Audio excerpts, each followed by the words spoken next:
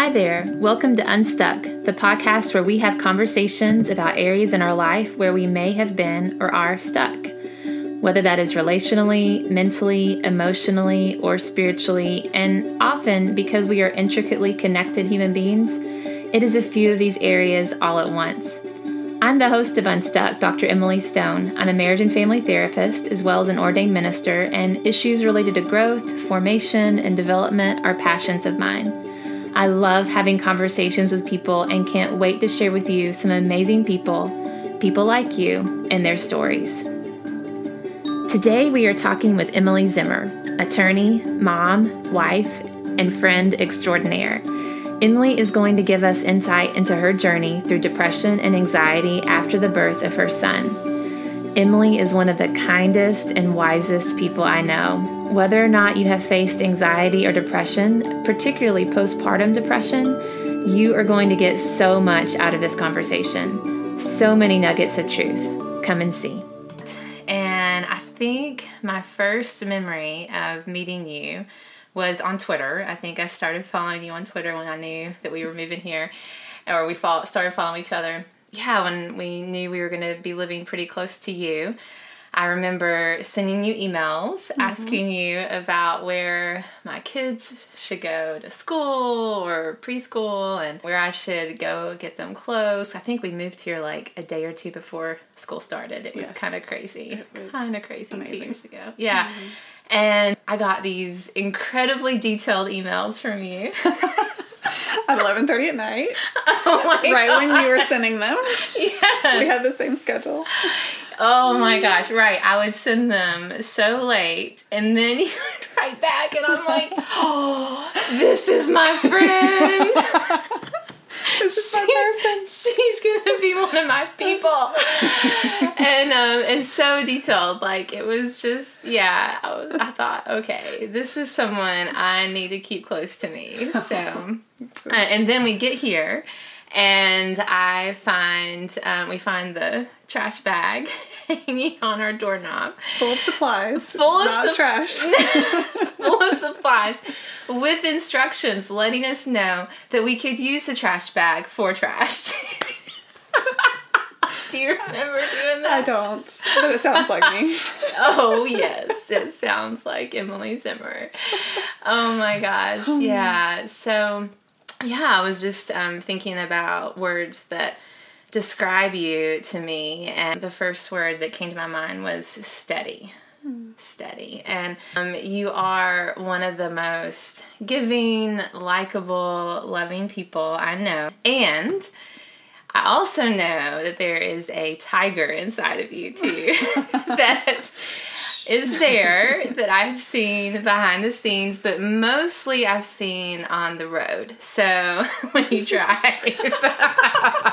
Right. Yes. Yeah. I'm like, okay, well, I'm going to let her drive because she will get us there. So safely. Always safely. Always safely. We have never had any kind of even remotely dangerous, I don't think, encounters. So yeah, so you're just really steady. And also, I think one thing that stands out to me about you is with that steadiness, it's like I know I'm always going to get you. And I know that sounds kind of silly, but it's like I just know what I'm going to get when I call you, when I text you. When I text you a few weeks after we moved here because I can't talk to you because I'm crying so hard. I know, my heart was breaking for you. Oh my gosh, yeah. I just know, yeah, you're going to just be you, and I can count on who that is. So, thank you. Yeah, well, thank you for being here today and being willing to talk. So the other thing, so that's kind of you personally, but this is also when I get to tell people things that you don't often tell people.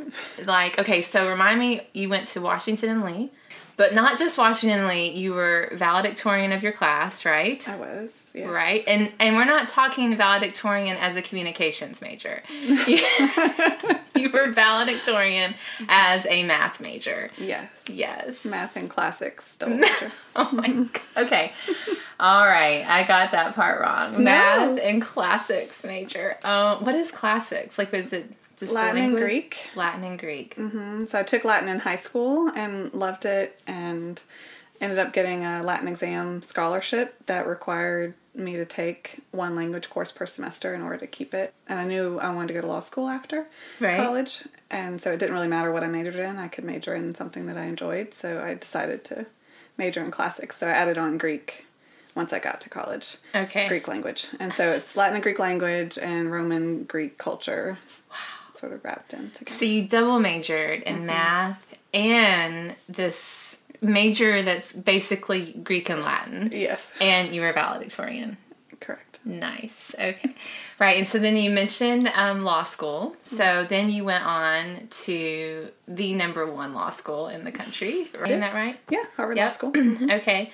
And you and your husband both went to Boston during that time because he was working on a PhD in chemistry at MIT. Yes. Yeah, like I thought you guys only existed on TV shows, but you are here and you're my friend, and you guys are like the most down to earth people I know. So Thank you. Yeah. So anyways, I wanted to make sure I just got all that out there. And also the mom of, how old is Luke now? 9.5. 9.5. Well, I wanted to be able to have a conversation with you because I know that, speaking of Luke, after you had Luke, that you went through a season that I'm just from talking with you and hearing your story was, I think, kind of surprising for you and for John. So I was wondering if you wouldn't mind sharing some of that with us today. Yeah, absolutely. Yeah, so I had always been really excited to be a mom and to have kids, and loved babies and holding babies. And by the time John and I wanted to try to have kids, we've been married over 4 years at that point, and it was just really time, and we were excited, and everything was great. I mean, we were very blessed and not having really any trouble in getting pregnant and staying pregnant, and it was a very healthy pregnancy, and we were just really excited to welcome Luke, and he came uneventfully, but pretty much right away after his birth, just things didn't feel right, and I ended up sinking into a pretty deep postpartum anxiety and depression period. It was very sudden and very unexpected and out of the blue, as people might understand from what we just talked a bit about my background growing up and coming through school and whatnot. I was very used to being a pretty competent person, someone who was fairly high functioning in general, and fairly high functioning. Right. Yeah. Is that what we call that? Okay. Yes. I don't want to know what I am then. Okay. And so, having this period was just very, very unexpected, and I didn't know what to do with it, and it really threw me for a loop. Did it happen, did you start to, and you said you kind of sunk into this depression, anxiety, did it happen almost immediately after he was born? Was it days or? It was virtually immediately. I mean, even in the hospital, immediately after he was born, of course, I was thrilled that he was here. I loved him deeply from the very beginning. But I emotionally didn't feel that sort of rush of euphoria. I didn't feel the automatic instincts, mothering instincts. Yeah. It all felt very foreign and scary to me almost right away. And I think I figured out later that it was perhaps having to do with how I was entering into motherhood, the expectations I was bringing to it, treating it, like a problem set where there is a task, and I would want to figure out the formula to perform the task perfectly, which is keeping this baby happy and well fed and all of that. And I didn't feel like I had the tools to do that. And so even in the hospital and then coming home, I just felt anxiety was the primary emotion that hit, and then the depression was sort of a side effect of the anxiety, because I felt so bad and guilty about experiencing the debilitating anxiety and not being able to function, that I was depressed about that. And I'm going to interrupt you just for a second, because something you said, it triggered a memory for me when you said about the competency and kind of that, I'm not sure exactly how you said it, but the task and the list and, you know, and after having Eloise, who's my oldest, that there were actually a few complications at the very end after having her. Because I was breastfeeding and my milk didn't come in. I remember going to the doctor with Eloise, and my mother-in-law went with me because we were living in California, and they were living out there as well. And I remember I must have kind of had this demeanor about me going into the pediatrician's office. It's like, I can do this and we've got to take care of this. And I was very just kind of focused. And so then talking to the pediatrician and leaving, I remember my mother-in-law saying to me, you know, Emily, this isn't a tennis match. And I will never forget that because, you know, I played tennis, and I think I even could tell I had kind of all of a sudden gone into that mode. Yeah. Like where's the next ball? I've got to hit it, and I can do this. Exactly. Yeah. Yeah, very similar. I mean, Luke and I had feeding issues as well. That was a big part of that first week that sort of led to the spiral, or was all wrapped up into it. Supply issues and all of that. And so trying to fix that, trying to work on that, trying to meet the 2 to 3 hour fire drill feeding schedule and regimen and pumping and supplementing. And it literally, by the end of that week, I was legitimately having thoughts of, well, this is it. We're all just going to wither up and die in our own home because there's literally no time to do anything like go to the store and get food for ourselves, much less our child. Wow. So that was the depths that within that first week things had gotten to, and it was very scary. You mentioned the feeding issues. Was there any pressure or expectations put on you regarding feeding that contributed to some of that anxiety and depression? Meaning like things that you had read or been told, or even just things that you came up with in your own head.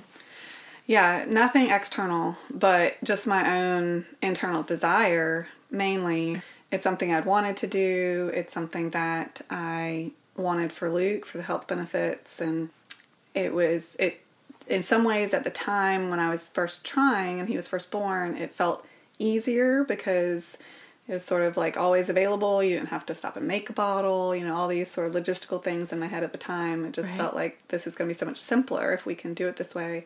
It's going to be, you know, less expensive because at the time... Meaning breastfeeding. Like yes. It would be simpler to breastfeed. Yes, yes. It would be simpler to breastfeed. It would be less expensive. John was in law school at the time. I was working as an attorney. So we were fine, you know, but we were a single income family at the time. All of that was swirling through my head. And it was something I, again, just wanted to do. I myself am adopted, so I was a formula-fed baby. So I didn't have stigma really wrapped around formula. It wasn't a line in the sand that I was like not going to cross, you know, because nothing would come of it. Like I knew I turned out fine, but it was just something that I wanted and wanted for him. Okay. Yeah. I think looking back, I if I'm honest with myself, I think it was kind of a line in the sand. Mm-hmm. I think from, just things I'd read or messages I'd picked up, and my mother-in-law had not breastfed any of hers. And I think that was, you know, she's watching me struggle and she's like, just give her a bottle. Right. For the love. I know. Yeah. I mean, and it did, I don't know where I picked up on that, but it's like there was going to be some sense of failure or something, which I just, now looking back, you know, it's been so many years. It's just kind of like, what was that? Right. You know? And that was another thing for me, just physically. I know some women describe, again, sort of as they are nursing their children, this sense of euphoria coming over them and like intense bonding and all that. And for me, for whatever reason, that didn't happen. And instead, every time I nursed, it was the opposite. It was very draining. Okay. Not just emotionally and physically. I felt like I couldn't ever drink enough water. I couldn't ever eat enough food. One of my friends, dear friends, who was in the middle of trying to move, came over like on day 3 or 4 And it's like, what can I do to help? And I'm like, just make peanut butter sandwiches out of that loaf of bread, please. So in the middle of the night, I can come down and eat a peanut butter sandwich. And so, that was just part of the whole experience of running myself into the ground, really trying to do this thing. It's exhausting. Yeah. Yeah, absolutely. And I was able to keep going, and it was draining's a good word. I mean, it does. It's exhausting, and there is a bonding to it.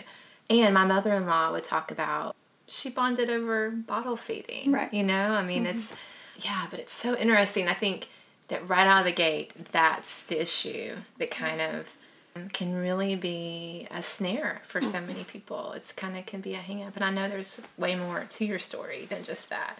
Yeah, I mean, that was a big part of that first week. And so essentially, I found myself, just really literally, I mean, Luke was a great baby. He slept pretty well. But by the end of that first 7 to 10 days, I couldn't sleep even when he was sleeping. I was literally pacing the halls, wringing my hands, having shortness of breath and panic attacks because I didn't know how to do this. And so I found it very hard to put together coherent thoughts or sentences or have a conversation to answer simple questions like, do you want Cheerios or Frosted Flakes for breakfast? Or do you want to eat or take a shower? And again, it was just very disorienting because I'd never experienced anything like that in my entire life. So by day 10, we went to my doctor to say something is drastically wrong. And she, tried to talk to us, try to figure out, okay, is this just sort of normal new mom overwhelmedness? What's going on here? And we kept trying to impress upon her, no, this is serious. Yeah. So she's like, well, the only thing I can tell you to do is go to the ER and try to see a psychiatrist. On day 10, we're back in the ER. We're back at the hospital where I delivered, this time in the ER, waiting to see a psychiatrist and still vacillating, going back and forth. Should we be here? Should we not? Right. I'm having anxiety about the germs that I'm picking up that I'm going to be taking home to my baby. Right. And right as we were maybe going to get up and leave, they called my name to bring me back. And so I did end up seeing a psychiatrist that night.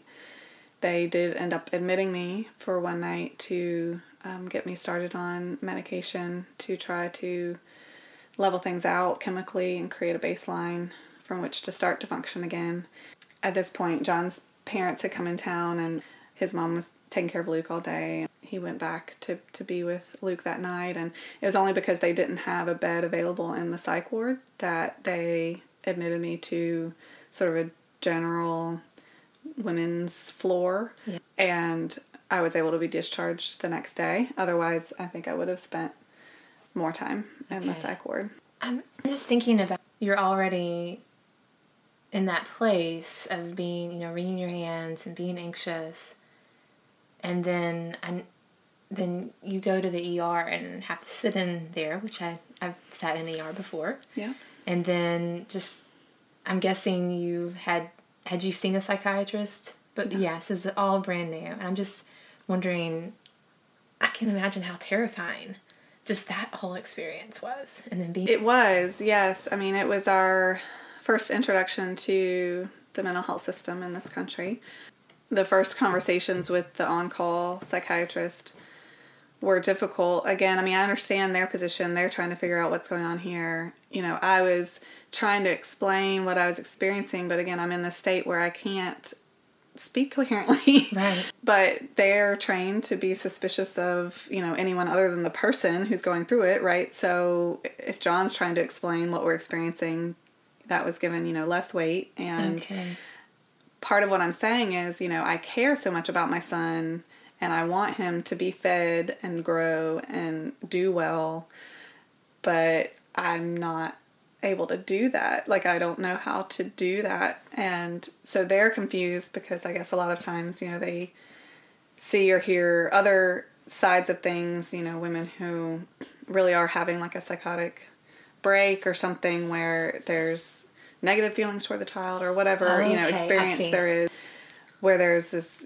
desire to not have anything to do with the child or something. And that wasn't my experience, but it was just, it was very sort of confusing and disorienting. And ultimately we got the attention of another psychiatrist who sort of could understand what was happening and described it to John as sort of classic postpartum, like high anxiety. And I think I learned later that he used the word, like borderline psychosis or something like that. I don't know that he actually gave that official diagnosis, but I do know that the cocktail of medications that they put me on at the time included Seroquel, which I again learned later is an antipsychotic. Right. So that and Celexa and Klonopin became my cocktail for at least the next 2 weeks. Wow. Yeah. And you had not taken medication up until that point. So that's a totally new experience for you. Yeah. Do you remember any of your thoughts or feelings about being put on the medication and then following through and taking it? Yeah. So my immediate reaction was relief, actually, because it had been such a tumultuous, it sounds silly now, but week and a half, that it felt like, okay, finally, maybe we're getting somewhere, this is maybe going to end at some point somehow, and this medication could play a role in that.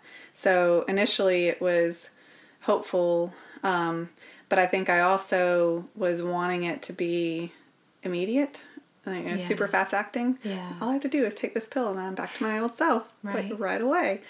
And so, as the days went on and I went back home and, we had to figure out a new normal, and John was, having to do so much to take care of Luke and me, and all of that, I, started to, that's when sort of the guilt started to set in, and not necessarily, my own personal sort of guilt about the medication in particular or stigma about the medication in particular, but just the whole ball of wax, including the fact that I was having to take this medication, which for the first 2 weeks, the Seroquel literally knocked me out all night, every night. So I got a full night's sleep for the first 2 weeks. Okay. And John was sleeping on the couch downstairs with Luke in the pack and play and handling every feeding at night. And so I just, again, felt horrible about that because I'm used to taking care of everyone else and thinking about what everyone else needs and, trying to anticipate that. And you're very good at that. Oh, yeah. Thank you. It's a big part of who you are. Yeah. So, I, eventually had sort of this antagonistic relationship with the medication in my own mind because as the weeks went on, it was stabilizing me. I was able to take care of Luke by myself. I was able to have a conversation and make simple decisions. But everyone else around me could see a lot more external progress by observing me than I felt internally. I still felt very much in turmoil. I still felt much more anxiety than I was used to feeling. And so to me internally, it felt like this isn't working fast enough. This isn't, again, the magic pill that I want it to be. And how long are we talking here? So how old is Luke at this point?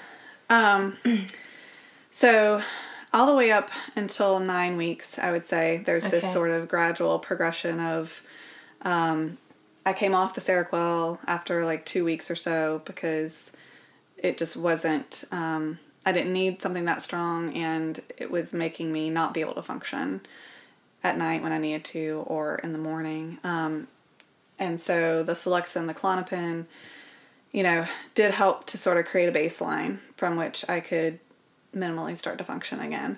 But even at like 5 weeks, I have this very vivid memory of we took a trip about an hour and a half away up to Winston-Salem to visit our good friends up there and bring them some furniture that they had lent us and just have a nice visit with them for the day. And their oldest at the time was 5 years old, and the layout of their house was such that he could run laps in the middle of their house between their living room and their dining room and their kitchen and their hallway. And as 5-year-olds are wont to do. Exactly. Yes. And he was doing that, and it was really cute. And I vividly remember my friend turning to me as I'm holding Luke and feeding Luke and asking me, can you believe Luke is going to be that old one day, or Luke's going to be doing that one day? And I honestly, I looked at him and I honestly said, no, I can't believe it. I can't envision it, because I was still, even at 5 weeks, in the place where I was not confident that I could keep him alive until he was 5 years old.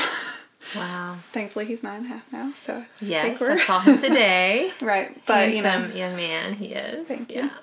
But even then, 5 weeks in, I cried all day that day for that visit. It was just very rough. So I think I mentioned, I was working at the time. My firm had a generous, 12-week fully paid maternity leave policy, and I remember as I was approaching the end of that maternity leave, so maybe around 9 weeks, I was starting to be more self-conscious about the fact that I was still on medication, and I somehow got it in my head that I can't be on medication when I go back to work, or I shouldn't be on medication when I go back to work, or I don't want to be, or whatever it was.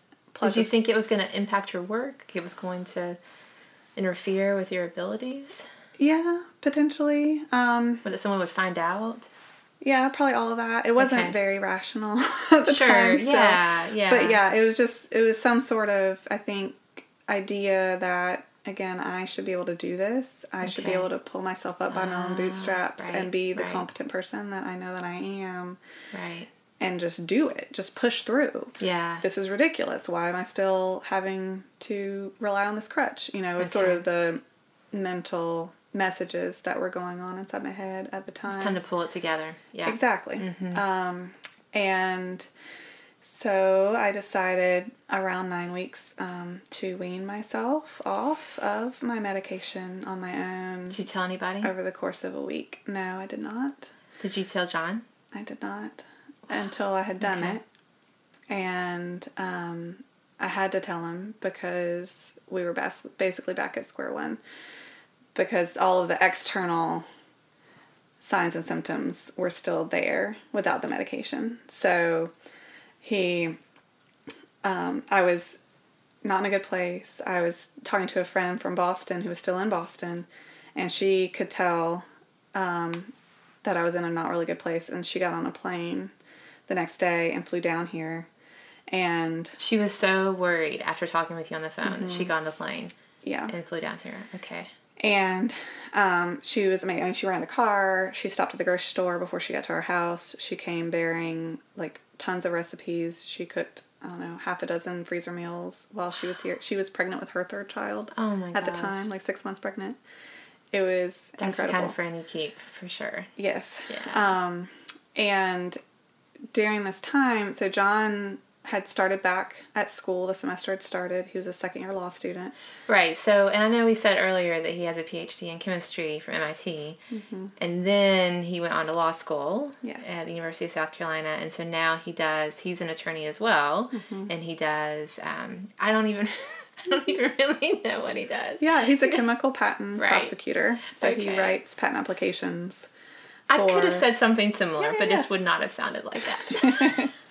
I think it was something like that. Yes. Yeah. Yes. So Luke was born in the summer after his first year of law school. And it was, pretty dreamy in the sense that he had about a 5-week gap between the end of his summer job and the start of the semester. Yeah. Luke's first 5 weeks of life, which I know a lot of people don't get both people home. And, it turned out to be a real godsend, because I don't know how we would have made it otherwise. He would have had to take some sort of leave or something from work if he had been working. But so he didn't miss a beat? He didn't miss a beat. He was incredible.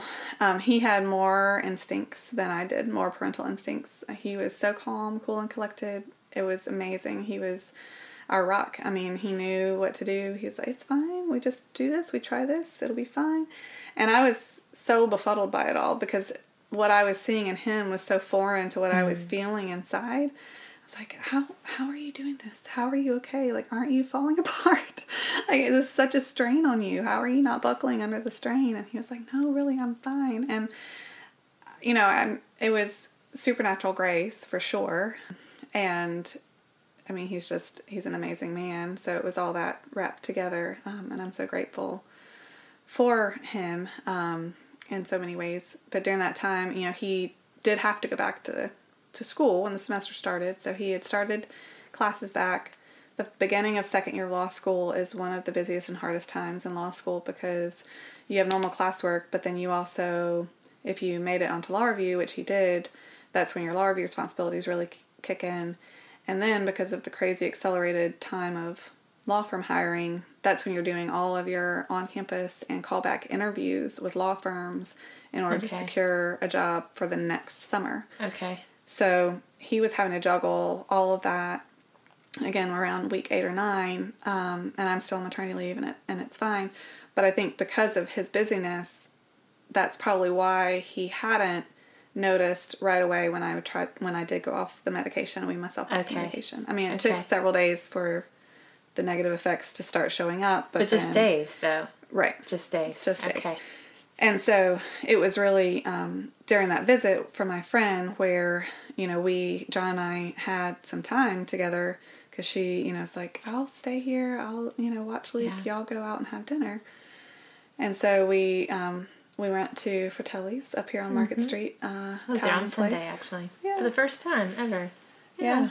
And we're sitting there, and I can't carry on a conversation. I can't answer questions. I can't, literally back at square one. And so that was sort of the one time. Were you aware that you were... You were there too? Yes. Okay. I was aware that this isn't a good thing and I need to go back on medication.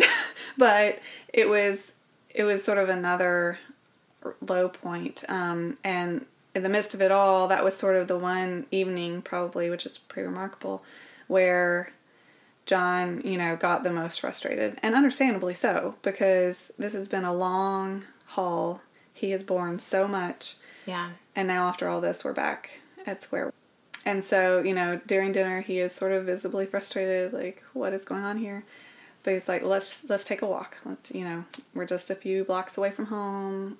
We've only taken an hour for dinner. Like, let's just take a walk. So we take a walk, and I'm trying on this walk to just explain to him what I'm feeling. And I'm saying, trying to apologize. I'm trying to express the guilt, how bad I feel. And I end up saying something along the lines of, you and Luke would just be so much better off if I didn't exist. If I just weren't here. Because then you would only have to take care of him. You wouldn't have to take care of both of us. And it was at that moment that he stopped me. And we're just on the sidewalk. And he's looking at me. And his whole demeanor and facial expression had completely changed. And it was just the purest look of love that I'd ever experienced. We'd been married, 5 years at that point. Obviously, I knew he loved me. But that moment was a divine impartation of grace that I could see on his face. And it made me so uncomfortable because I was in this spot where I felt so unworthy of that love. I felt so unworthy of that gaze. And I told him to stop. I was like, stop. And he's like, stop what? Stop looking at me that way. Stop loving me like that. And he said, no, you don't get to tell me to stop loving you. I love you. And that's that. And I know this is hard. And I know this is harder than either of us imagined it would be. But we're going to be okay. We're going to be fine. And I love you. And that's that. You're not going anywhere. I'm not going to let you go anywhere. We'll be fine. And so... he points to that 20-minute period before that walk, as probably the roughest time for him, where he really did lose hope for that 20 minutes. Thankfully, it was only 20 minutes, but he thought, okay, well, I guess I pretty much have lost my wife. I need to just consider the reality being that Emily basically died in childbirth. She's not who she was, and it doesn't look like it's ever going to be again. So that's my role now. I'm her caretaker. I'm Luke's father, and he was geared up for that in those moments. Yeah, which is again pretty remarkable. That Well, you both are pretty remarkable people. So yeah. one of the turning points. I mean, again, a very low point and a very square one, but You said one of the turning points. I mean, it seems like there were several kind of markers, major markers along the way. Exactly. Because it was after that point that, really, again, I'm the sole breadwinner for our family at the time. So I have to go back to work in 3 weeks, and I have to be able to function as an attorney and not commit malpractice. And so, even notwithstanding that night and that walk, which were beautiful, again, it wasn't a quick fix. It wasn't a magic pill. It wasn't, I'm back to my old self. Thankfully, the spot that Luke had available at the daycare a couple blocks from my office had become available already. We were paying for it already to reserve the spot, even though we didn't need it yet. Over the course of the next week, I still remember vividly laying awake at night, not being able to sleep, picturing myself getting up, walking out the front door, and just walking. And, I didn't picture myself harming myself, but I just envisioned disappearing. Okay. Because I thought that would be easiest for everyone. Okay. And so one morning after a night like that, when John had gotten up and gotten ready and was telling me goodbye before he went to class an hour away, I grabbed his arm and said, "Please don't go. Just please don't leave." So. And Luke, at this point, was Luke in daycare? So you were by yourself, or what? Well, this was early morning, Okay. and so he was asleep in his crib. Okay. But that morning, John was like, "Okay, I won't go, but we're not just going to stay here. Luke's spot is open at the daycare. We're going to get up. Let's do a dry run. Let's get him ready. Let's start to figure this out." Yeah. Morning routine and all of that. Yeah. So we did. We got up and got ourselves dressed and got Luke dressed and packed bottles and went to the daycare and dropped him off and went to Starbucks so that John could do schoolwork since he was missing class. Mm-hmm. And that was another turning point, because that was the moment where, for the first time, I felt a glimmer of hope. Because so much of this was wrapped up in my ability to take care of Luke, I felt for the first time that, oh good, he's in the hands of the professionals who know how to take care of him and who know how to feed him and keep him alive and manage a schedule. And I can breathe. Wow. And, it sounds a little bit terrible to put it that way at this point, but for me in that moment, that was a wash of relief. And so getting back to work and getting back into a routine where at work I at least felt minimally competent, like I knew what I was doing, even though I'd only been practicing for a year. And I figured that I could try to figure out the morning routine at home and the evening routine at home and the weekend routine with John by my side, and we could sort of figure this out little by little. Yeah. And so that was very stabilizing for me to be able to get back on a schedule. Yes. For myself and for Luke. I just really appreciate you just saying that out loud. I think there's so many moms who need to hear that. And I mean, parents too, that routine and stability is important, and it is something that we really do need. And it's not a bad thing to need it, and it's not a bad thing to figure out ways to get it. And everyone has to do it, of course, because of their life circumstances. They have to do it in different ways. Mm-hmm. But I just, thanks for saying that out loud. No, I mean, and it's true. My own mom remarked to me growing up that she was a public school teacher for 31 years, and including when I was born until the end of my 5th grade year. So she took her maternity leave, but then went back, full time. And I mean, a teacher's schedule is really nice for the early afternoons and the summers and all that. But even so, I mean, she worked, throughout my elementary age, and she just knew herself well enough to say that she felt like she was a better mother to me because she was a teacher, because she sort of kept doing what she had been doing and had that outlet. And that was, a interesting perspective to me growing up, and I definitely took it for what it was. And before I had Luke, I had sort of assumed that at some point I would actually take some time off and be a full-time stay-at-home mom and have that experience. And the postpartum experience is one that I didn't want to define me. I didn't want to live in fear of, forever and always.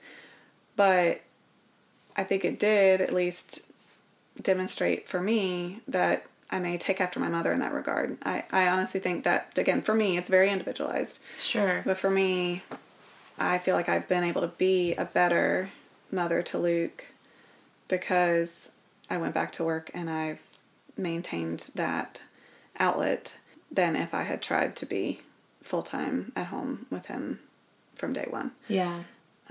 Yeah, I've really... So, I have 4 kids, and my oldest is 13, and throughout those 13 years, almost every year's looked different for me. And I have had some kind of work almost all of that time. There was a brief period of time when I pretty much was a stay-at-home mom. And I do think that time period was a gift, and it's like what I needed, and it was really hard. It was relatively short, and absolutely, I feel like my work is a gift to my kids. Not just in probably more ways than, obviously financially, but also just what it does for me. It is stabilizing and rewarding, and there's just so many pieces of it that make me a better mom, for sure. Yeah. They want me to go to work. They don't realize it, but they want me to go to work. Right. Yeah. And I have so much respect and awe, really, for all of the moms out there who are with their kids full time. Absolutely. I, again, personally feel like I literally wasn't able to do it. And there are times where, I have to fight against the internal sort of guilt and condemnation that comes with that, of saying, well, I wasn't good enough. I couldn't hack it. Yeah. So I'm in awe. Sure. Oh, absolutely. Yeah. And I do think, I think one reason why I really appreciate this conversation is I think that there are so many ideals that are put out there for moms, whether it's you've got to breastfeed or I don't know, wear your baby in a scarf all day or whatever it is that's out there. But I do think that there is this ideal that we are supposed to kind of give up ourselves for our children, this kind of martyrdom that's supposed to come naturally in some way. And for some people, that means giving up yourself and working all the time. And so staying home is actually this kind of self-giving, self-fulfilling kind of work that people do. But then also the martyrdom can look, totally giving up your career or any of your hobbies or anything and just totally being with your children all the time. And I think any kind of story or narrative that can help us let go of whatever that ideal is for any particular person is really helpful. And so I especially for anyone who out there is choosing to work, I think just to hear that, this is what you felt like was good for you and good for Luke. It's really helpful to have it shared.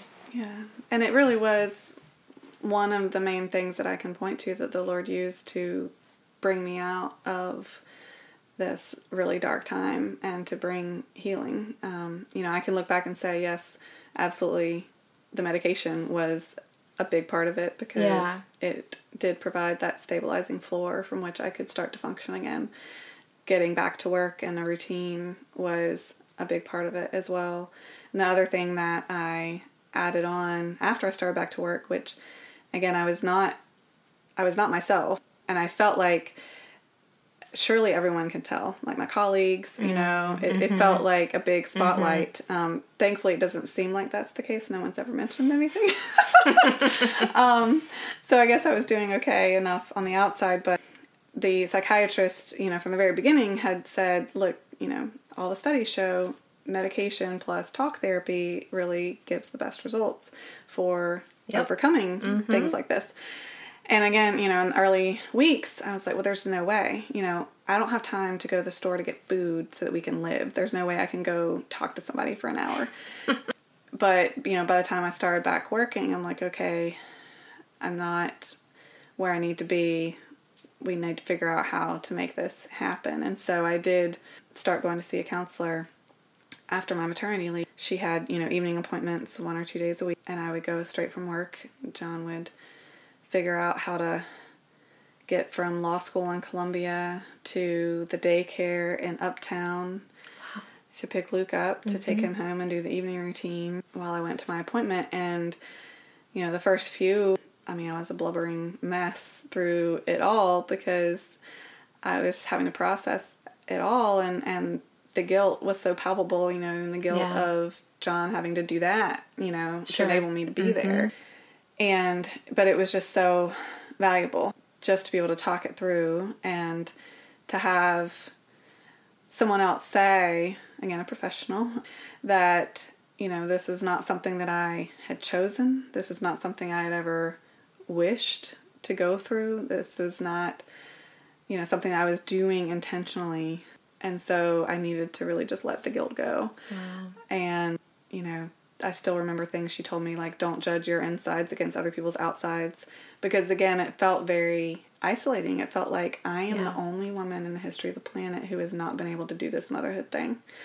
Because we just don't talk about it enough, you know? And so all I could see was everyone around me coming with their brand new babies and being able to nurse them and just seeming to do great. Yeah. And here I was not able to function at all. You know, after I had Eloise, I was in the middle. I had her in the middle of my graduate program for marriage and family therapy, literally in the middle of the semester. And in our program, we were required to go to therapy. And so I had to go to this therapist. And I remember going through so many of the same emotions. I was like, are you kidding me? You've got to be kidding me. Time for this. I mean, I have a baby and I'm in school. I was also seeing clients because that was the deal. If you're seeing clients, then you have to be in therapy. What are you kidding me? And then we had to pay for it. I'm like, you've put me in and you know, and I just happened to pick this. I literally went down the list. They gave us a list of people we could choose, and I don't know, I just randomly chose this lady and found out later she was kind of known as the therapist. Oh. And I still have if I could, I would call her and see if she'd do therapy on the phone from here because she was so amazing. Yeah. But I was kind of forced to. Mm-hmm. I mean, I had to, and it was such incredible timing because Eloise was, she was just a couple months old. Mm-hmm. And when I started with her, and it was, becoming a mother was a crisis point for me. Yeah. It was culture shock. And you're right. No, people, if they are talking about it, I guess I just wasn't listening. I mean, maybe I just wasn't in the place yet to hear. I don't know. But I felt like there were so many things completely changed about my life that I wasn't prepared for. And about me, too. So it's like I didn't know myself. It was frightening. Mm-hmm. So the fact that I was kind of forced to go to a therapist was really an incredible gift at that point. But yes, I would have all the same, like, trying to get someone to watch her, because I remember calling my therapist and told her I had a baby, and I'll never forget, she was like, well, I like babies. I do like them. But you can't bring her here. And I don't remember how she said it, but it was pretty much like, you're not bringing her. You're not bringing her. And I was like, okay. All right. I know. And I remember telling one of my supervisors in session about that phone call, and my supervisor was like, oh, I just love it when therapy starts on the phone. That's awesome. I was like, okay, yeah, I guess it did. Yeah, my therapy session started on the phone with that little boundary right there. Really, I just knew enough about attachment theory, and different things to do damage, really.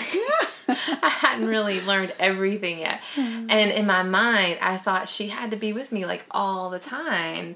But, you know, I'd also, because I talking about guilt, I was in class and I was seeing, and so it's like, if I wasn't in those places, I was going to be with Eloise all the time because it's like I had to make up for this other time that I wasn't with her.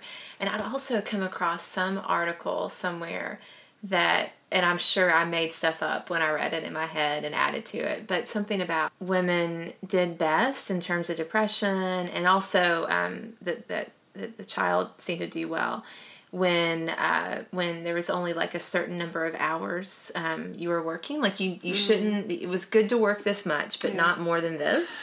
Wow. And so speaking of lists, Emily, and our kind of tasks and all of that, I had that number in my head, and literally every week I would tally up how many hours I had been gone.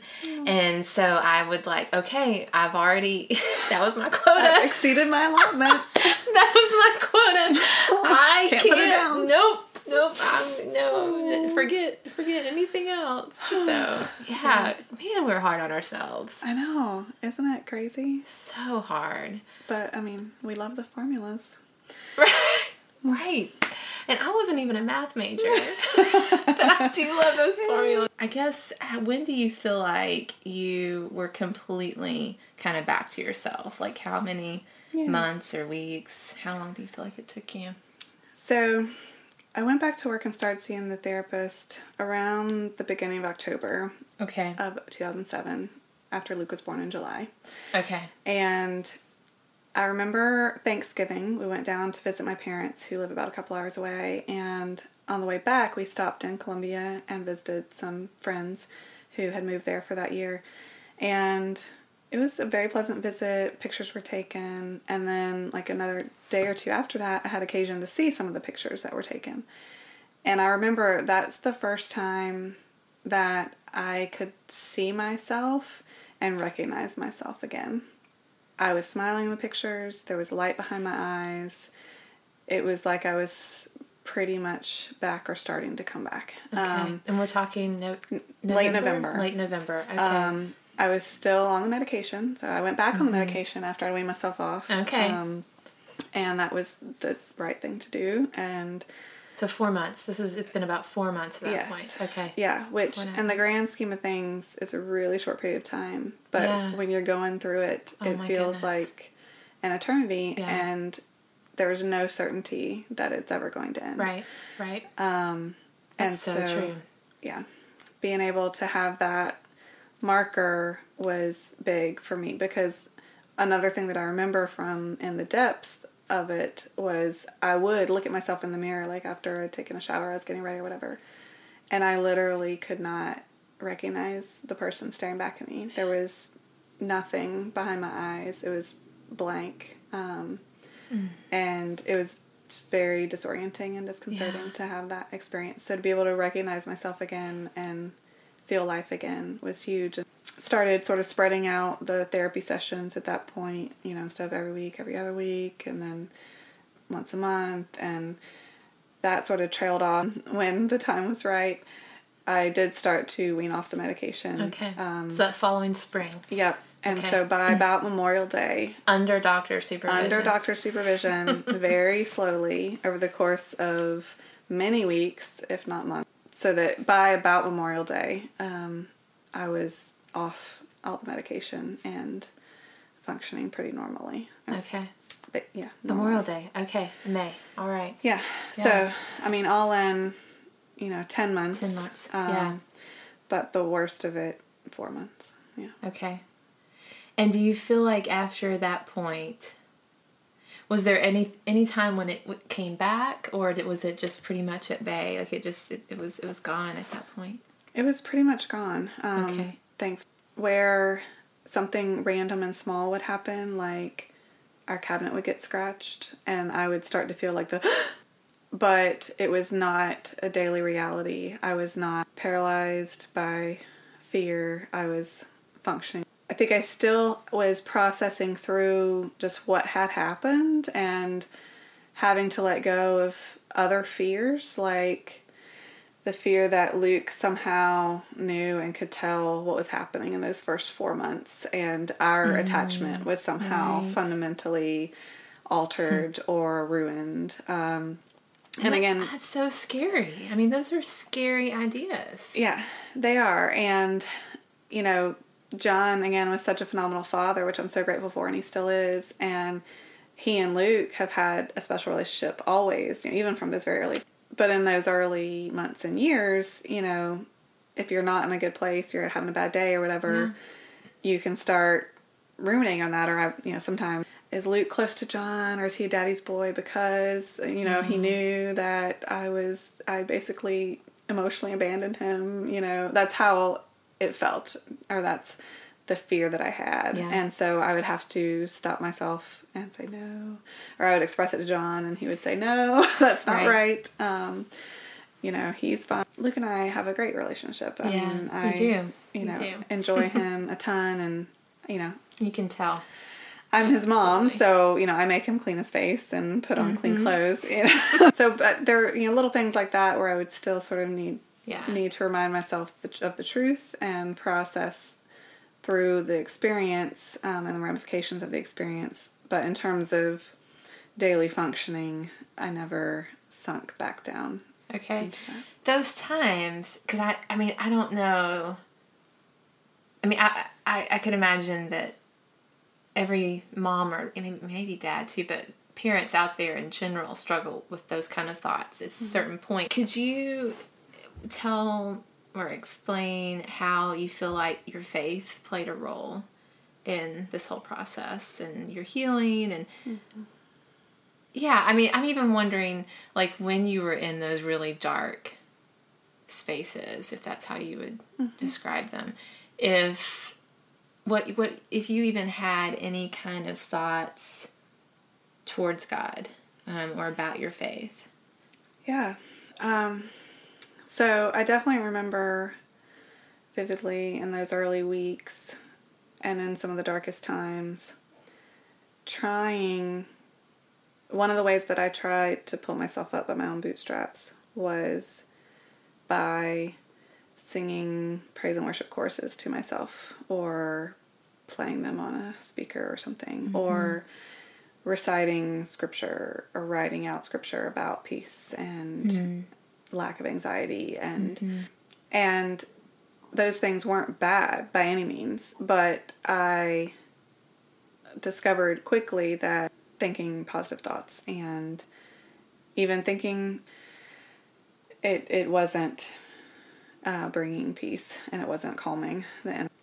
I don't think I blamed God. I don't think I was angry at God for where I was and I don't think even when, you know, what I tried in those regards didn't work, that I had any sort of crisis of faith.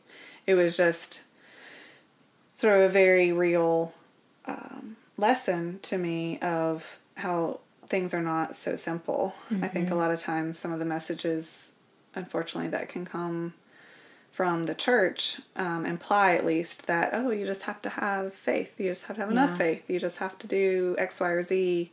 You know, sometimes that is helpful for people, but sometimes it's not. Yeah. And when it's not, just understanding that that's not the end of the world. That doesn't mean that those scriptures aren't true. That doesn't mean that God isn't good. It just means that life is messy and complicated, and some things have physical components, like chemical imbalances in the brain, that need physical treatment as part of the solution and as part of the healing. I'm so glad to hear you say all of that. Yeah, thank you. Yeah. So you didn't get angry, or you don't feel like you kind of had a losing your faith. Did it feel like God was far away? Yeah, I mean, my own personal, you know, walk during those weeks and certainly felt distant, you know, throughout it all, God's presence in the whole situation was palpable, and I felt like I could objectively identify ways in which he was providing for us.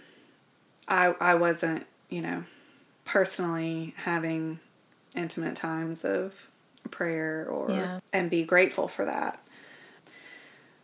But I have no doubt that it was the Lord's provision that sustained us and that brought me out, and it was multifaceted. So all of that was tremendously valuable. How did you know you weren't alone? So we were part of a community life group at the time, and so right away, the meal train started. So very practically, not having to think about what we were going to eat was huge. Members of the community came to the hospital when I went back in for that one night. Someone actually stayed with me that night when John had to go back and take care of Luke, and that was huge. And that first week of Luke's life took up her whole day, and Wow. someone came and drove me to lactation. Others, came and sat with even as they were waiting for the birth of their own grandchild, like a week later. And so there were just many, many ways. Just really a lot of practicalities and just presence. Absolutely. Just showing up. Yes. Yeah. I think, having the space to say out loud all the things that were in my head. Yeah. And it's so dark in our head. It is. Yes. And it only stays dark and gets darker when we stay in there. And there's so much power in bringing whatever is going on into the light and bringing it out into the open and saying it out loud. So was key, having someone speak truth to me and ask me good questions and make me think and be honest about not only what I had gone through, but then how I had reacted to what I had gone through. All the layers and the onion that keeps getting pulled back. She had me read Hind's Feet in High Places, and that very helpful to just reading that story. It is a beautiful story. Yeah. Yeah. Just depiction of anxiety and but healing from anxiety. Hey, what was her name in the beginning? Is it I forgot her name. Fear or something related to anxiety. Yeah. And the place I was in, just that very sort of straightforward allegory. Yes, Much Afraid. That was exactly. Her name. Much Afraid. It really resonated with me, and I could very easily put myself in the shoes of that character, and just having, someone tell me, it's okay, and you're gonna be okay, and you're not a bad person, and all of that. Again, just hearing truth and being able to fall apart slowly but surely, be put back together. Wow, being able to fall apart, I like that. Yeah, there's not a lot of space in our culture to fall apart. Yeah. Unfortunately, there's not much space in the church to fall apart. Either. So you mentioned, we've kind of joked around about the list or the formulas, and kind of, I don't even know if we've said the word, but what stands out to me or kind of comes to my mind is this idea of perfectionism. So how do you feel like that concept related to this whole experience for you? Yeah, I think that was a big part of it, and it was a big part of it unexpectedly for me. So I was sort of your classic perfectionist growing up, as you might imagine, particularly around my schoolwork. And I know more stories, and I wish we had time to share them. That would fill a podcast in itself. You made me back. Oh my gosh, yes. So just leave it at that. Yes, we'll leave it at that. Yes. By the end of college, I had burned myself out with my perfectionism, but in a really sort of ultimately good and healthy way, in that I felt legitimately delivered from perfectionism because I just couldn't do it anymore. So entering law school, I shot for B's. That was my goal, which for a perfectionist is huge to be able to say that. Right? Like, whatever happens, happens. B's at Harvard. Right. I recognize, a little strange. But, for you, yes. For me, that was a big step. Big deal. So, by this point, again, honestly, I thought that I had sort of experienced personal growth in this area and didn't struggle with that anymore. But what this whole experience revealed, or one of the things it revealed to me, is that I was still holding on to elements of perfectionism when it came to motherhood. That I had certain ideas in my head of wanting to be the perfect mother. And the perfect mother of a newborn looks very, list-oriented, schedule-oriented, or at least in my mind, in my type A mind, it was, okay, he needs to feed at 3, 6, 9, and 12 around the clock, and sleep through the night by 12 weeks, and, all these things that I subconsciously, I guess, was bringing into it. But coming through this experience of utterly failing was, in the end, a real blessing in disguise, and I think legitimately broke me of that for good. And definitely for motherhood, and I'm so grateful for that, because I feel like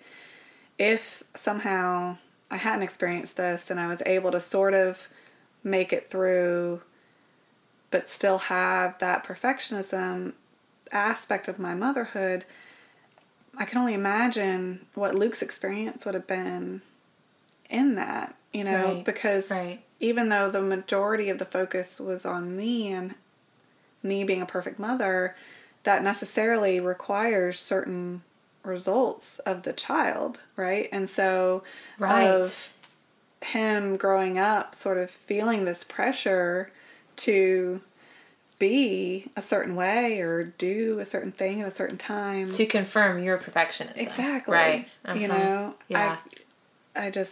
It would have been stifling, I think. Yeah. So coming out of this, I feel like I was able to hold him much more loosely. I was able to have a lot more grace for myself, and just have some freedom in that, and in mothering him and learning who he was.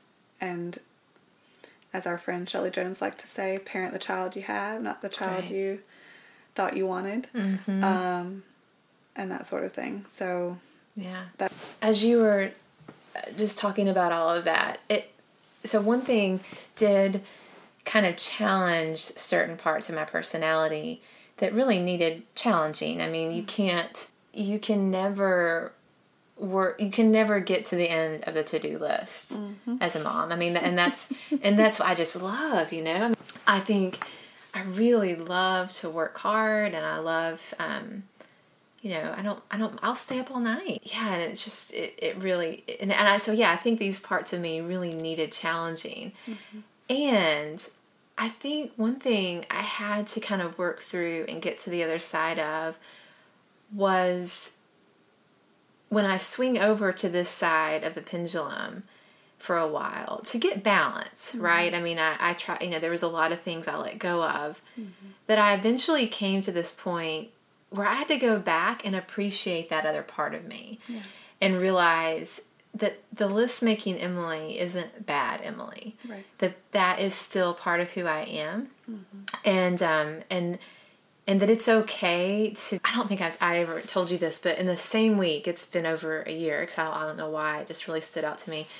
I remember you calling me, and you probably won't remember. It was the week when you threw the surprise party for me when I graduated with my PhD.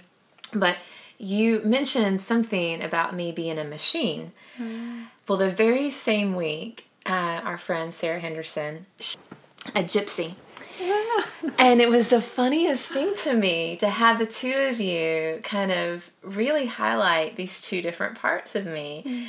And I think I loved it so much, and it was really affirming and kind of healing for me, because I feel like I'm in a good place when I can balance both of those parts and appreciate them and not demonize either one of them. And so when I'm thinking about perfectionism, I can also see how that's related to who you are and what I said. And you are incredibly steady, and you are going to be at Burn Boot Camp every single morning at 5 a.m. Even if you didn't go to sleep until midnight the night before working. And I'm going to see you. Well, if I get there at 5:30, which is not as reliable. And there are some gifts there, for sure.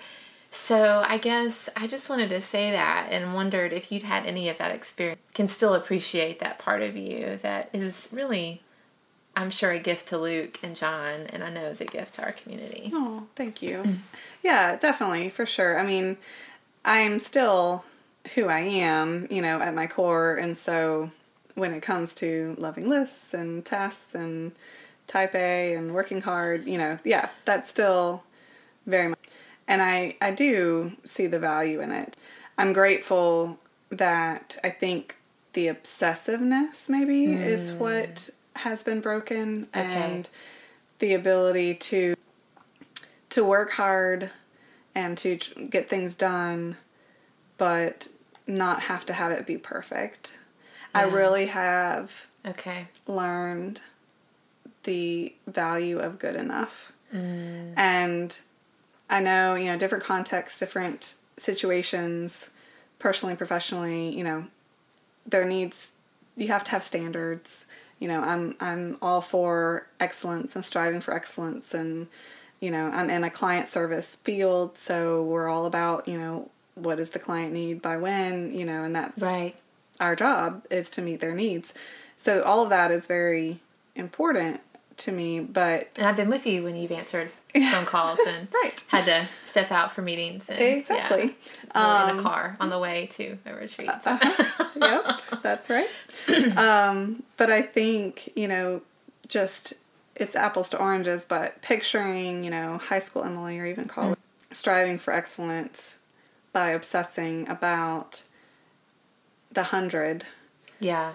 Or the 98 being 2 points less is a very different and I think unhealthy aspect of that core, to where now, I can genuinely try my best, do my best, try to excel, but also recognize all the competing demands.